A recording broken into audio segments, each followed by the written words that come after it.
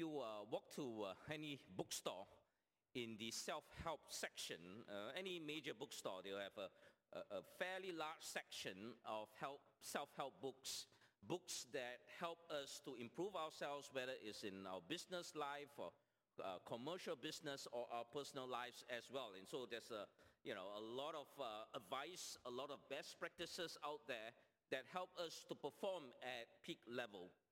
At the same time, in the secular world, there is a growing realization that even as we strive to perfect our performance, even as we strive to improve and get that extra level of performance, there is a growing realization that consequent to that, there is a growing level of stress, growing level of disillusionment, growing level of anxiety in the business world or in the workplace. And so in recent years, there has been a counter movement, well, not exactly counter movement, but a parallel move for those in the secular world to realize, hey, we are overdoing it, we're overstressed. Let's, go back to mindfulness. That's the fad of the month. Mindfulness in terms of reflection, in terms of, so nothing wrong with that, of course, but, they're taking it out of Eastern or Buddhist practices to, slow down, be mindful of the moment, do some meditation and reflection, and, top CEOs, like the CEO of Twitter is one such proponent of meditation using Eastern practices, so that you have it together. You're not overly stressed and anxious. But of course, the gaping hole in all of that is that they are talking about mindfulness, but perhaps the biggest flaw is, of course, there is no notion of God. It's more of your self-reflection to get to a level of inner peace. But there is no doubt that there is growing realization, even in the secular world, that this issue of anxiety, this issue of being overstressed, is a major factor. And anxiety is something that feeds on us in unexpected ways, and the effects of it crops out in a lot of different manifestations. There's Skip Heister, is a pastor of Calvary Church in New Mexico. He tells this story of a lady who had undue concern over her home being robbed by a burglar. And so it was a festering thought that she had to grapple with, that one day, a burglar will come in and, rob the place. And so she had that for a long time. And so one night, when her husband and her was in the bedroom, they heard something downstairs, the two-story house. And so the husband went down to take a look, and can you guess what was wrong? Yeah, there was a burglar. And so the husband said to the burglar, I'd like to invite you to come upstairs to meet my wife, because she has been expecting you for over 10 years. And so the moral lesson is a burglar can only rob you once, right? But the anxiety about it can rob you every day for decades. That is how anxiety feeds on us. We're going to look at this issue of anxiety, and we're going to take a look later in this passage of verse, Philippians 4, verse 6. Do not be anxious, and the Greek word is merinao. That Greek word has some idea of falling to pieces. And that's a very apt description of what anxiety does to us, to our lives. It breaks us apart. We are no longer whole. Our thoughts are scattered all over the place. Our emotions are wrecked into several directions, and so we can't hold it together. And so that Greek word is a powerful one. We literally go into pieces, spiritually, emotionally, mentally as well. On the flip side of that, the Bible speaks of a divine peace that God can give us. Now, I just want to, this is not immediate to the context of Philippians, but I just want to take a step back for us and look at a biblical worldview of what we mean by peace, in particular the peace that only God can give. And of course, Paul would have been very steep in this biblical worldview. And the peace that we talk about in the Old Testament is the shalom, the divine shalom of God. That peace is a strong sense of well-being and wholeness. You're integrated person. You're together, mentally, spiritually, emotionally. You're together. You're kept whole before the Lord. Of course, it does include, personal serenity, tranquility, freedom from strife, and that's all part of it. But it is the bigger picture is you, as a people, as individuals, you have a sense of well-being, of rest, of wholeness before God. And there are several aspects of this divine peace is, of course, the peace that God blesses his people with. And if you look at the high priestly blessing that Aaron had for the people of Israel, people called by the name of Yahweh, in Numbers chapter 6, he gives the priestly blessing. And the last part of it is the Lord turn his face toward you and give you peace. So peace is a gift that God bestows upon his people. The second aspect of peace is that peace as an integral part of God's sovereignty, his kingship over all the heavens and the earth. The peace that flows from the authority, the sovereign authority of God. Just pick one passage, I take it from Psalms chapter 29, the last part of the Psalm. The Lord sits enthroned over the flood. The Lord is enthroned as king forever. And the result of that reign, that authority, is that the Lord gives strength to his people. The Lord blesses his people with peace. Again, the peace that the people of God receive is a gift from God, but it is also a result of his sovereign kingship. Now, in the world of Paul at that time, there is also another peace that another power offered, and it's called Pax Romana, and it is Latin for the peace of the Romans. The Roman Empire proclaimed peace to all the conquered people, and the way the peace came is, of course, through force of arms, right? You made peace with the Romans because they were the superpower of their day. You came under their peace and you pay your taxes. But in a similar form, the people of God enjoy peace as a product of God's kingship and his enthronement. There is also, the Bible talks about peace that people have when they are reconciled back to God. And there's a moment in Israel history that they went away from God. They were in rebellion against God, and they were in exile, and they suffered the punishments of the law. And in Isaiah, God says to his people who are coming back to him in repentance, peace, peace to those far and near, says the Lord, and I will heal them. So peace is a product as well, that we are restored to the peace of God when we come back to him in repentance. Obviously, in the New Testament, we see that fulfilled through Jesus Christ. Paul writes in Romans chapter 5, verse 1, therefore, since we have been justified through faith, we have peace with God through the Lord Jesus Christ.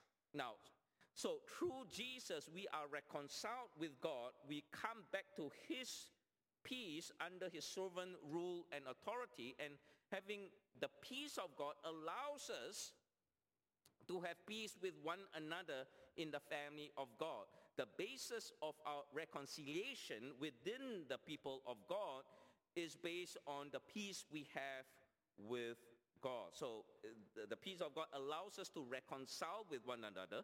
And also, as we shall see in Philippians chapter 4, the peace of God also allows us to respond in a peaceful, gentle manner in the face of opposition and persecution from those, outside the church, impressing or oppressing the church. We can respond with peace because we have the peace of God. So this is just a quick backgrounder in terms of the biblical worldview of God's peace.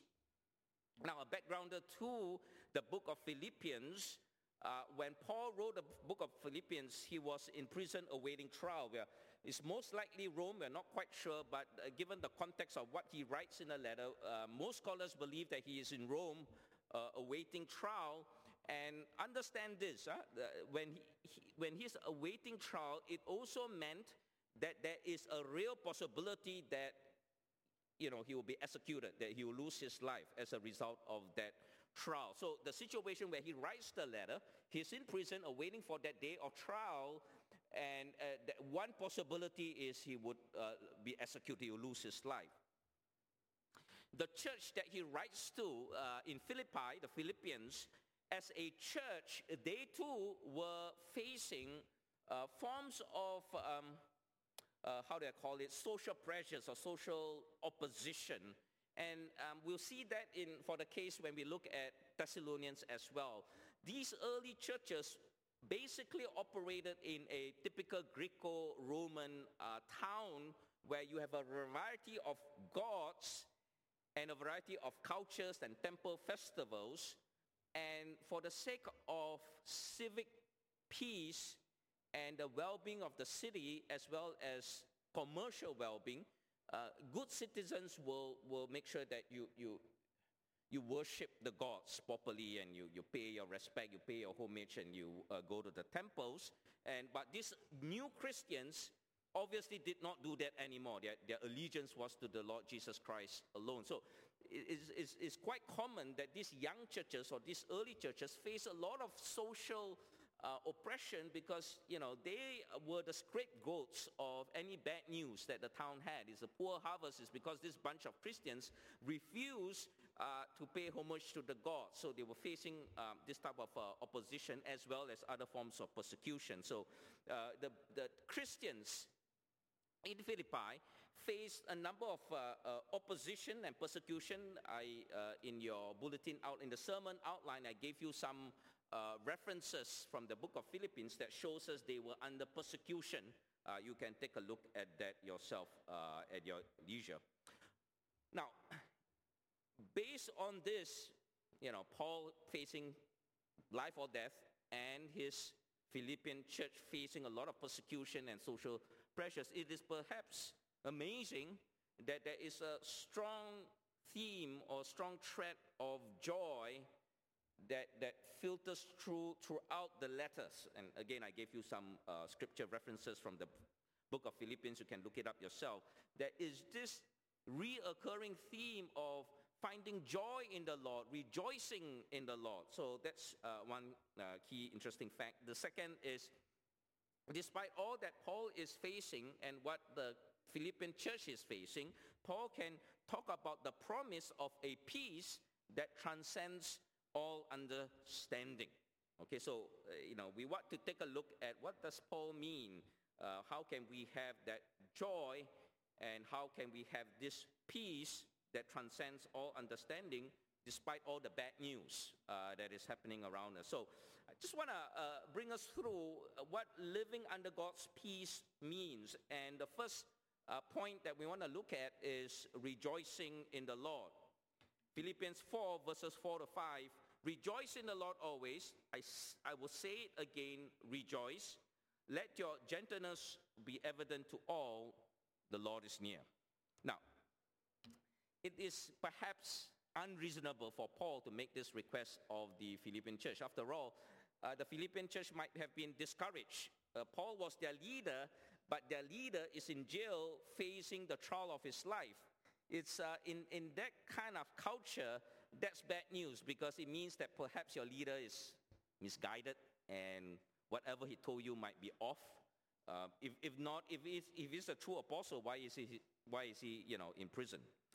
And also, it might be an unreasonable expectation for the Philippian church, given that they are facing a lot of persecution, a lot of opposition.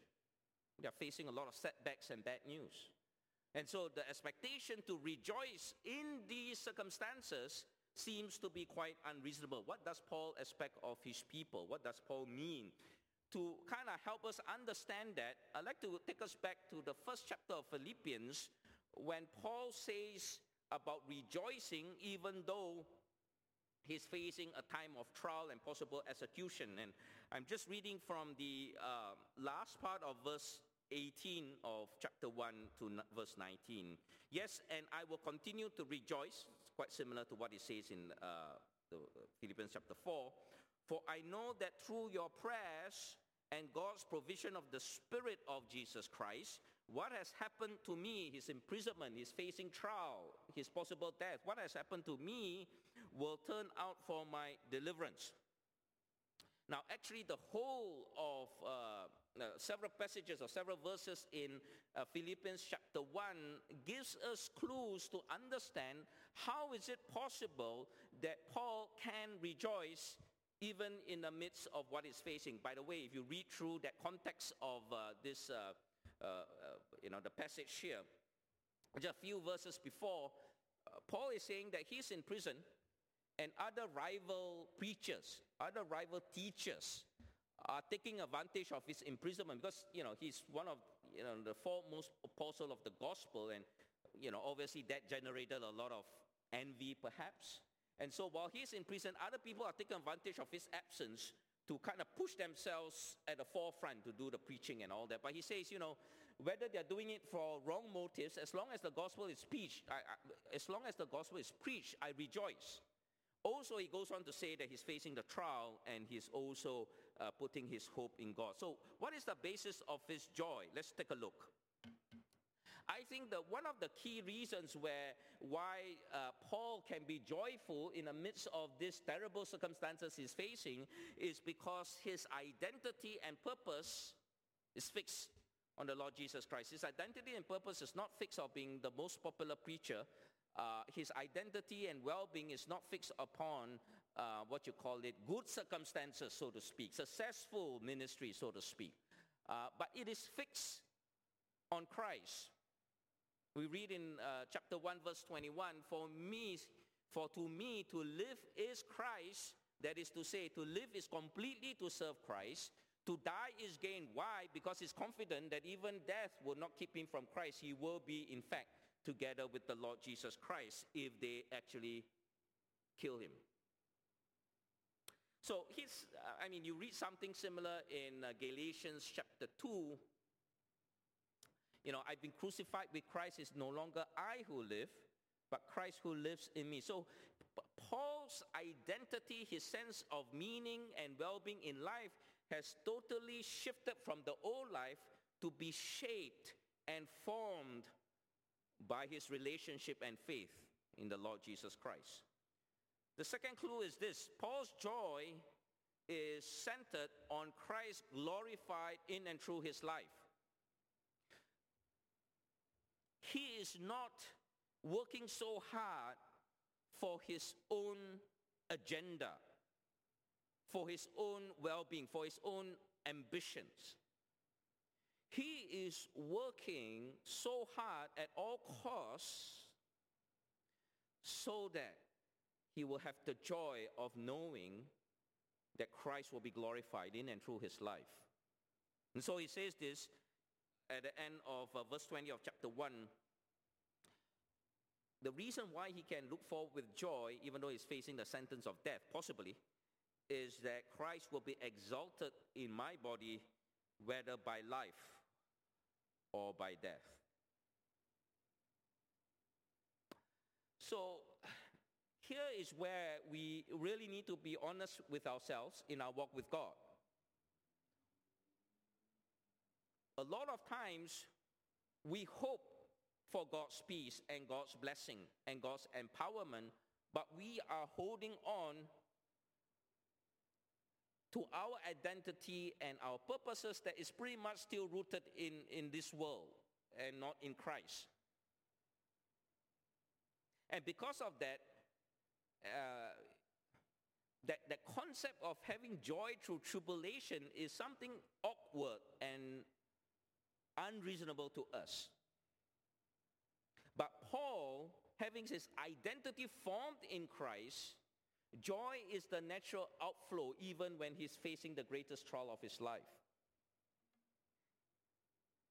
And coming back to the initial passage here in last part of verse 18 to 19 of chapter 1, Paul's joy is in anticipating God's deliverance through prayer and the Holy Spirit.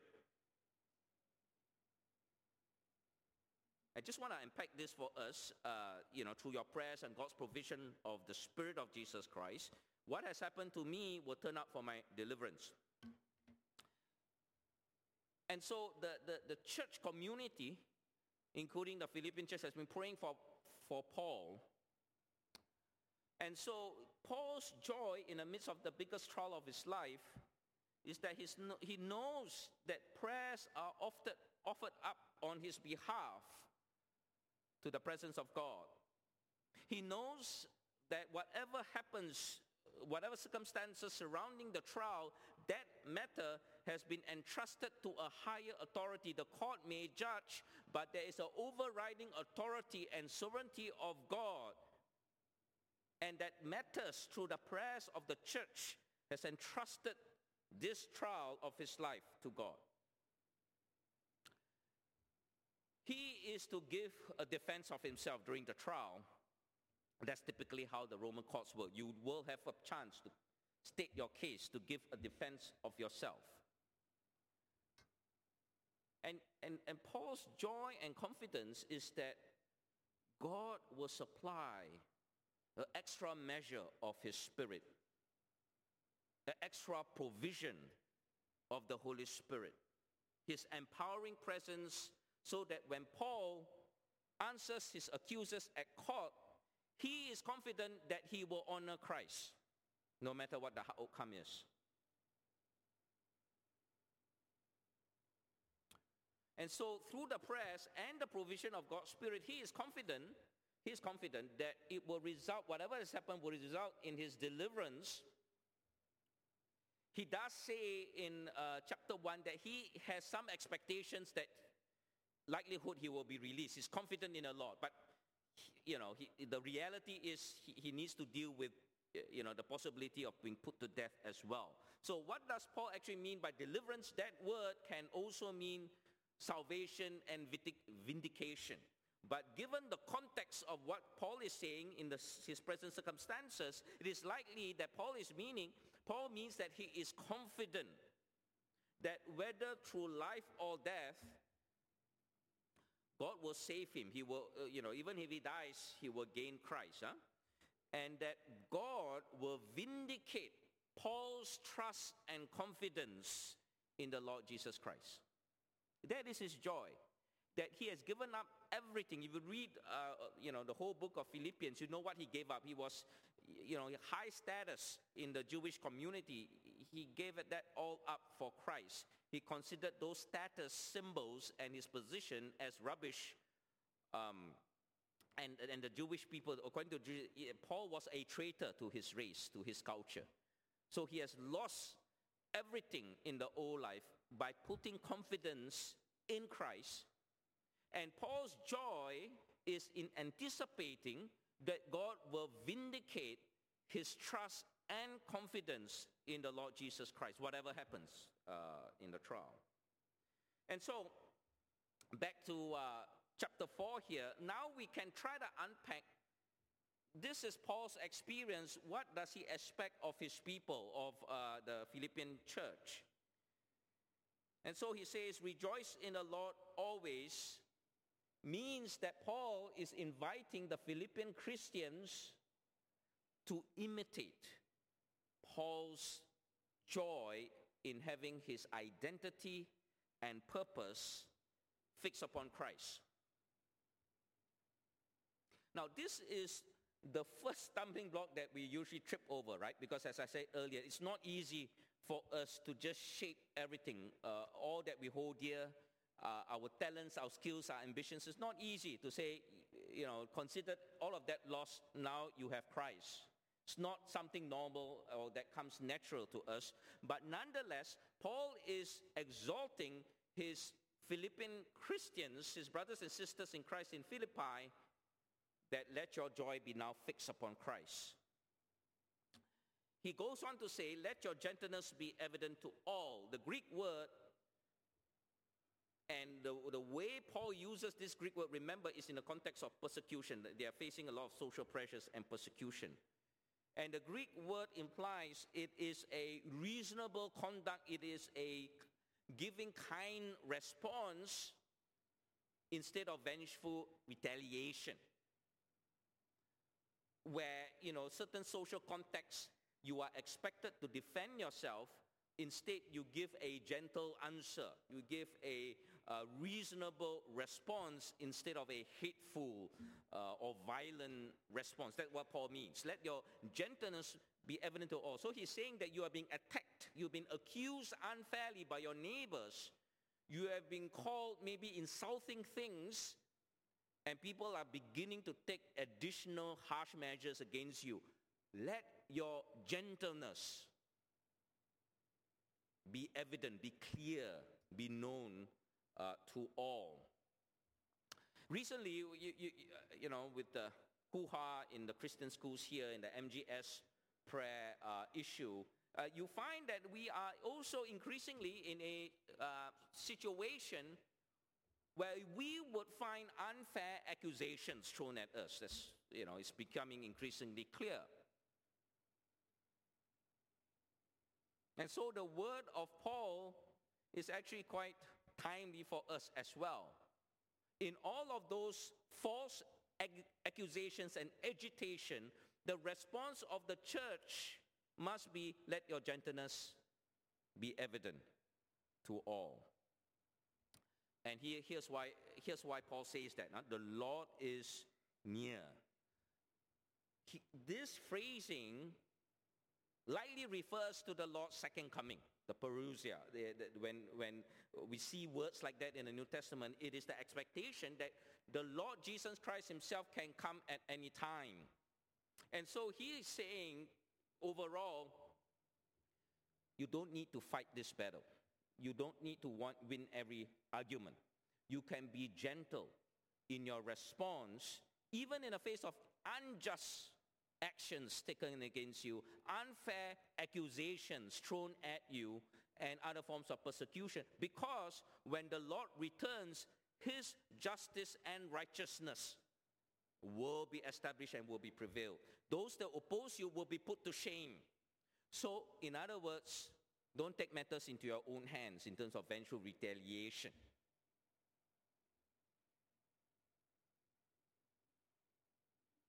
And so, just before we leave this point, I think the key challenge here that Paul gives us is finding our joy fixed upon the Lord Jesus Christ. And having our joy based on God using our lives to glorify him. So as long as you or we have our joy fixed on something other than Christ, we make room for a lot of problems, a lot of disappointments, disappointments and problems will come anyhow or anyway. But if our joy is in something else than Christ, we will increasingly find that our lives are being torn apart. We are falling to pieces. We cannot hold it together. And so we must find our joy in the Lord. The other aspect of living under God's peace is to pray with thanksgiving.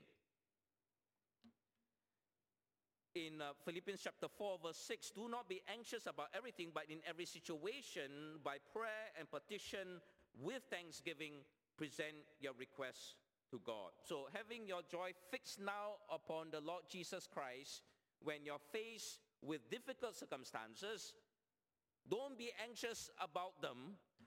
Don't let undue worry or anxiety make you fall into pieces.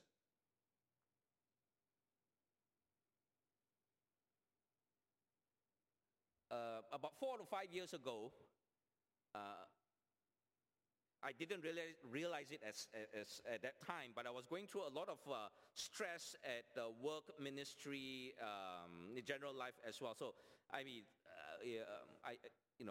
I'm used to working under stress, so I never realized that stress was building, and so I just continued as standard operating procedure, just continued as normal, and then. There was one afternoon thinking of wrestling through several issues about, general ministry and work.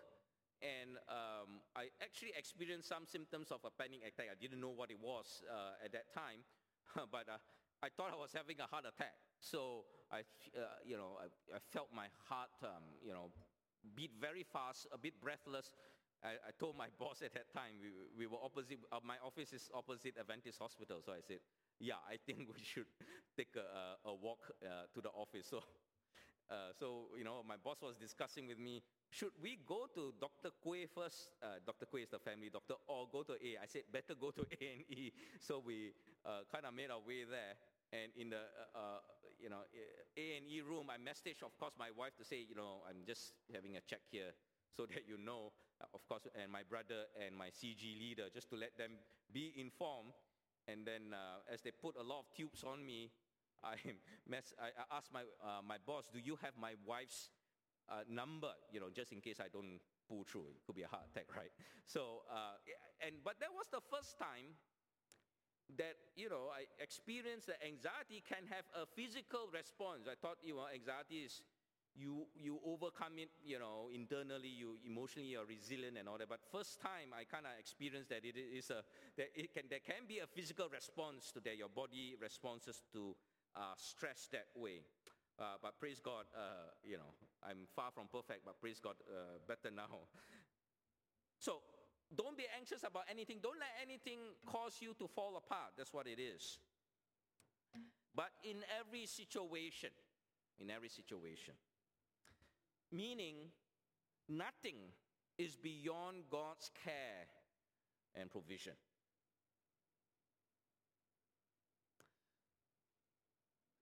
There may be some of us who believe that certain things are out of bounds, even for God. Because this is my personal issue. I'm going to wrestle with it. I'm going to solve it myself. Because you feel so strongly about it. It's something that you will try to solve yourself. Or maybe because, of some shame factor or some sin factor, you say, no, this is on me. So I'm going to deal with it. And that will lead on to the journey of anxiety and stress and so on.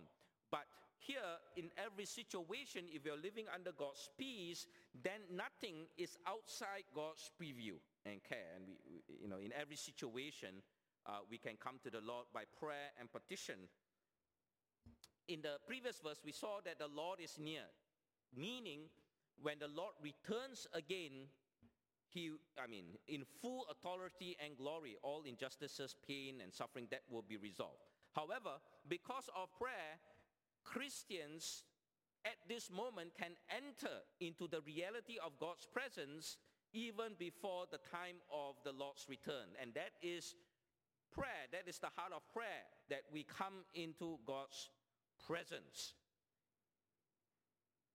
And we present our petitions before God. Petition itself tells you that we are appealing, we are petitioning a higher authority. And with thanksgiving. This is thanksgiving and prayer. Thanksgiving and praise that surrounds our life of worship and prayer. It is a very powerful spiritual weapon against all kinds of anxiety. That few years that I was undergoing a lot of anxiety and stress, in fact, until recent years as well. One of the factors, not the only one, was this issue about my company. The company that I work for, how we're going to survive, and my personal well-being in that company. We are a fairly small company, so you need to be very innovative. You need to make sure that you're relevant and all that. And I realized that looking back now, it was very difficult to pray or praise with thanksgiving, because some issue is just weighing you down. And I realized, and God tried to prompt me a few times, that that your identity, your sense of well-being is so rooted in the company, in the success of the company, that is something that you will not let go, or you find difficult in letting go, and finding your joy, or rather finding your purpose in Christ. And so something I had to wrestle with, and a long time I tried to avoid that. I don't want to dig that particular issue up. So, whenever I've, various challenges at work, it is just praying, yes, praying, but there's no sense of joy. There's no sense of thanksgiving. And then, but praise God, more recently, I've been able to find that release to say, yeah, it's all Christ, actually. That my identity and my source of well-being is not going to be in the company. And I remember I wrote in my spiritual journey that, praise God, today I said that, yes, the company can, whatever happens, it happens, good or bad, it happens, I can release. And that was like a weight on my shoulders. You take another step towards Christ, and so you're not weighed down or broken apart by what you are anxious about. So thanksgiving is a powerful spiritual weapon against all kinds of, if you can praise with joy and thanksgiving, then the power of worry and anxiety has very little hold on you. I'm not saying that you will not be stressed. You will still have things to be anxious about. Paul was anxious about his churches, the well-being of his churches, but that the power of anxiety is not going to pull you apart and throw you into despair. So Thanksgiving, it is a very powerful thing, but it is also, and this is quite important, it is also remembering and anticipating God's faithful deliverance. You recall from chapter 1, right? Paul is anticipating God's deliverance. So when we praise with thanksgiving and joy, we are remembering God's faithfulness of the past, not just our past, but the past, from the Old Testament, people of God to the present, how God has always been faithful to his people and provided for them, to save them, to redeem them, to heal them, to care for them. You remember that. That's your spiritual heritage. That's not just old stories that we tell ourselves to feel better. That's your spiritual heritage when you come to Christ. But you also remember times in your own life that God has proven himself faithful. You remember that. And thanksgiving and joy will break out. And also, you anticipate for the future, for the present and future circumstances, you anticipate God's faithful deliverance and his provision. Recall again from chapter 1, especially the provision of his Spirit. The Holy Spirit. The empowering presence of God's Spirit to enable to live under God's peace in the face of setbacks, suffering, and opposition and persecution. You realize, of course, that if you read through the New Testament, let's just say, a lot of the New Testament is actually, if you haven't realized it by now, impossible to obey on human strength, right? You read through the Sermon on the Mount. Who can actually, on human strength, keep to that? Matthew chapter 5 to 7. And Paul here, rejoicing in the Lord and, praying with thanksgiving. I mean, is on a human side of it, it is impossible to attain that kind of thing. It is is so unreasonable that unconsciously, a lot of us in church, we read it as some very noble ideas that we admire from afar, and we say, that's so nice to read about, and then we get on to our own daily activities with all the worry, stress, and whatever. But Paul is quite serious. That is something that we need to take hold of. How do we take hold of? It is the provision of God's Spirit.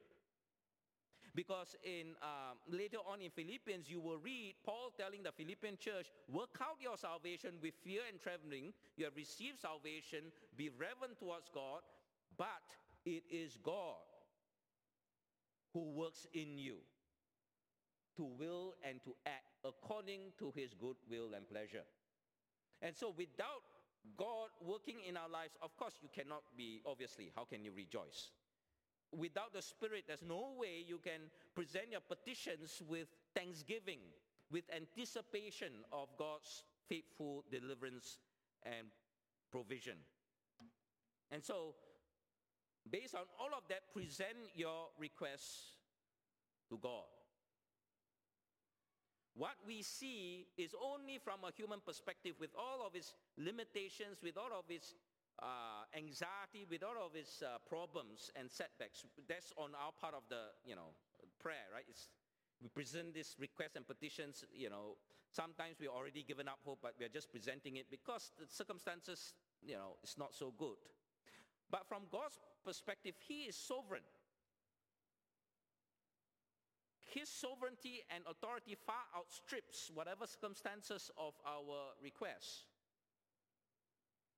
As Paul says in Ephesians chapter 3, He is able to do immeasurably more than what we ask or imagine. It's based on that confidence that we present our request to God. And so just for our reflection, abiding peace comes from abiding in God's presence through prayer, surrounded by praise and thanksgiving. I remember my godmother, Auntie Binglen, when we were growing up, she obviously looked after us as well. And I remember she always admonishes us that, you fellas are, just so busy, so caught up with your lives that you don't spend time with God. You just give what she called at that time instant noodle prayers, right? Instant prayers. You just say a few words towards God, and then you go on with your life without having that deep abiding presence in God. And that is true. If it is just a transactional prayer life where we are just generating a lot of instant prayers, which is, of course, not wrong. We should do that. But there is no sense of abiding in God's presence, of sitting, of reflection, of reading His Word, of really praising Him. Then our, spiritual life becomes fairly shallow.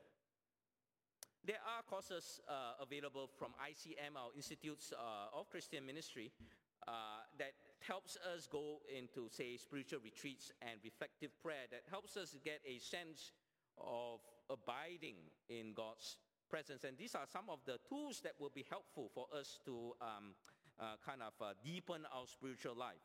But lastly, I want to talk about the peace that overcomes anxiety. This is verse 7 of chapter 4. And the peace of God, which transcends all understanding, will guard your hearts and minds in Christ Jesus. So again, that word peace of God is a sense of well-being and wholeness, whereas anxiety tends to break us apart. The divine shalom, the peace of God, brings us together wholly as a whole person, and that sense of well-being.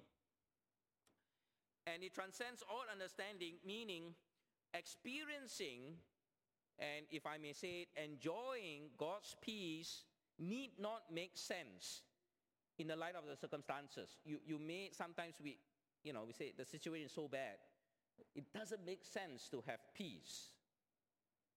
Or, the circumstances are, beyond hope or beyond human reckoning. So, I'm going to be very depressed about it. There's no sense of what is God's peace, right? If I cannot understand how God is going to resolve that. But experiencing God's peace need not make sense, actually. Humanly, we cannot understand how is it going to be resolved or how we're going to work it out. But for God's peace to be operative, it need not make sense to us now. Remember, the peace of God is a function, an integral function of God's sovereign rule and authority. It is the basis of that authority that we enjoy peace. And that peace guards our hearts and minds in Christ Jesus. The word guard there is the same word that they use for a military guard, a military garrison that protects an army camp. So the peace of God guards our hearts and minds in Christ. We are complete in Christ. We are not torn apart. We are kept complete in Christ by God's peace. And so whatever in Christ, remember your joy is already in Christ, whatever plans that you are working on, whatever emotional turmoil or opposition that you're facing, God's peace guards you. He is your refuge. He's a fortress around you.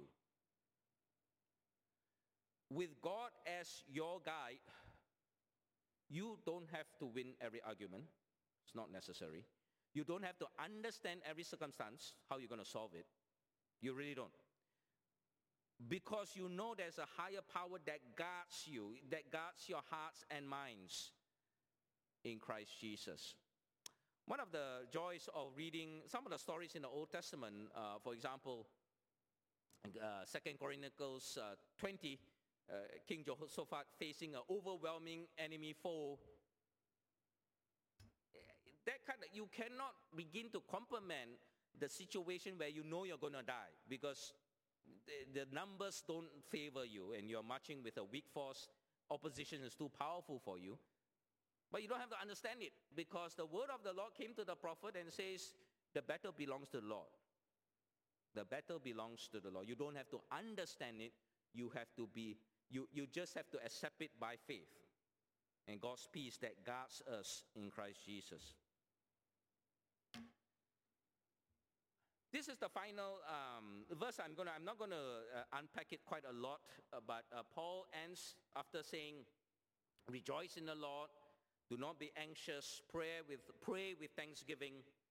But he ends off or rounds off by this verse. Finally, whatever is true, noble, good, whatever is excellent, praiseworthy, fix your minds on it. Think on it.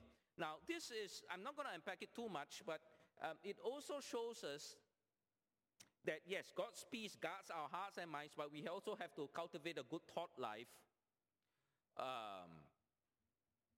It's a lot of things that we take in that, we have to be careful about. And a lot of things we allow ourselves to think on or to dwell in an unhealthy way. So, for example, bitterness is one easy example. We allow bitterness to fester in us because, we're generally thoughts of vengefulness or retaliation. So it festers in us. Or, our anxiety about things that it has not come to pass yet. We are already worrying about it ahead of time, and that festers in us. That's not a good thought. Remember the story about the woman worried about the burglar, right? It can fester in our minds for years because it even haven't happened yet. We are already experiencing it, and that kind of thought life is not healthy. We need to focus or get our thought life correct. And so that if you're thinking about good things, especially good things that the Lord has given you, then that is a little bit more healthier in terms of your environment, of our mind. And so, brothers and sisters, time is getting on. So I just want to round up that living under God's peace is to rejoice. You find your joy because you know that God is at work in your life. And the circumstances cannot rob you of that. Because God will ensure when you turn to Him that Christ will be glorified or honored or exalted, whatever the circumstances. Pray with thanksgiving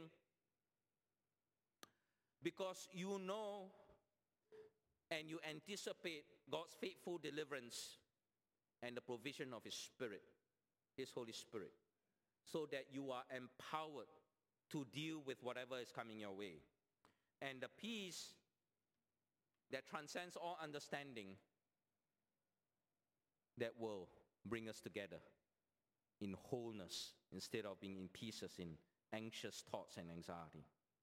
And so I commend to you, my brothers and sisters in Christ, the divine peace of the Lord Jesus Christ, the grace and the holiness that only God can give to you.